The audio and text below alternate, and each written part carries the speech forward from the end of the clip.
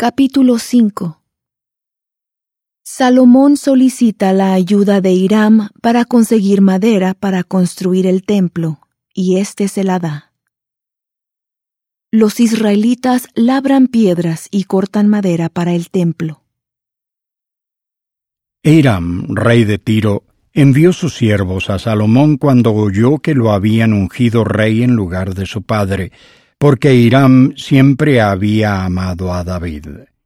Entonces Salomón envió a decir a Hiram: «Tú sabes que mi padre David no pudo edificar una casa al nombre de Jehová su Dios, a causa de las guerras en que se vio envuelto, hasta que Jehová puso a sus enemigos bajo las plantas de sus pies.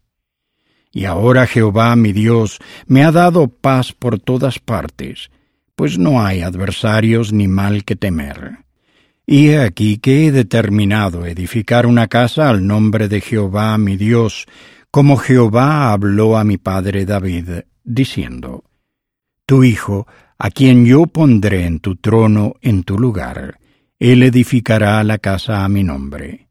Manda pues ahora que me corten cedros del Líbano, y mis siervos estarán con los tuyos, y yo te daré por tus siervos el salario que tú digas, porque tú sabes bien que no hay ninguno entre nosotros que sepa labrar la madera como los sidonios». Y aconteció que cuando Hiram oyó las palabras de Salomón, se alegró en gran manera y dijo: «Bendito sea hoy Jehová, que ha dado un hijo sabio a David sobre este pueblo tan grande». Y envió Hiram a decir a Salomón: «He oído lo que me mandaste decir.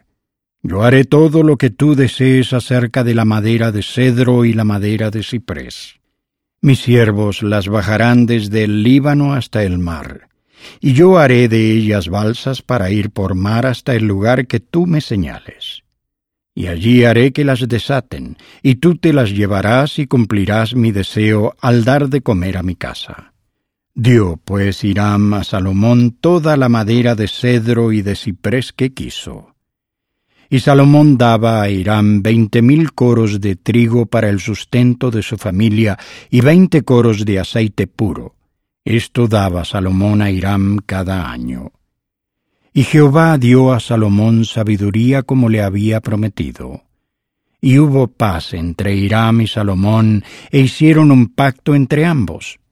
Y el rey Salomón impuso una leva a todo Israel, y la leva fue de 30,000 hombres, y los enviaba al Líbano en relevos de 10,000 cada mes por turno.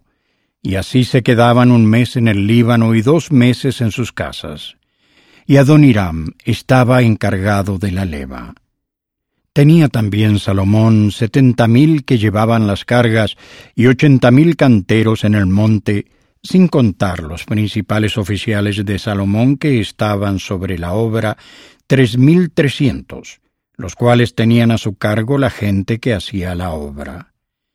Y mandó el rey que trajesen piedras grandes, piedras costosas y piedras labradas para los cimientos de la casa.